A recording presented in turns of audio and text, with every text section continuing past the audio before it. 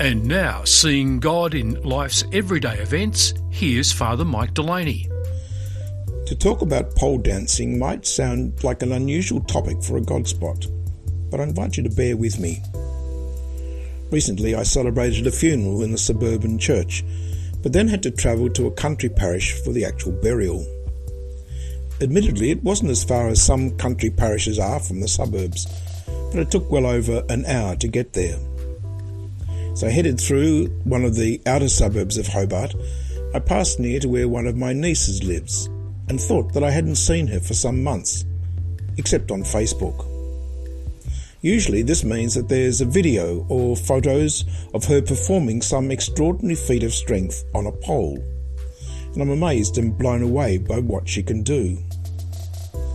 What started out as a decision to get some fitness back after an injury is now her occupation, and she and another lass train and help other young women to build incredible strength and coordination. When I first heard what she was doing, I was more than a little shocked because my understanding of what was involved was extremely limited, and I questioned what she was up to. After watching her efforts and those of her students, I now see her as a successful business owner, and as I said earlier, constantly I'm amazed at her skill and strength. As happens so often in my meeting God in the everyday God spots, I'm recognising that I don't always see what is going on around me, and so my opinions are frequently flawed. I won't necessarily say thanks to Facebook, but I will say thanks for all those opportunities and people who speak into my life and who help me to be open to new possibilities. Most of us are fortunate to have 2 eyes to see and 2 ears to hear. As we get older, that's not quite as easily to presume.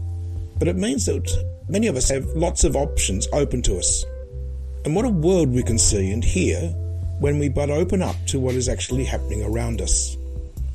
As I said earlier, hearing that my niece was a pole dancer originally sent shivers through me.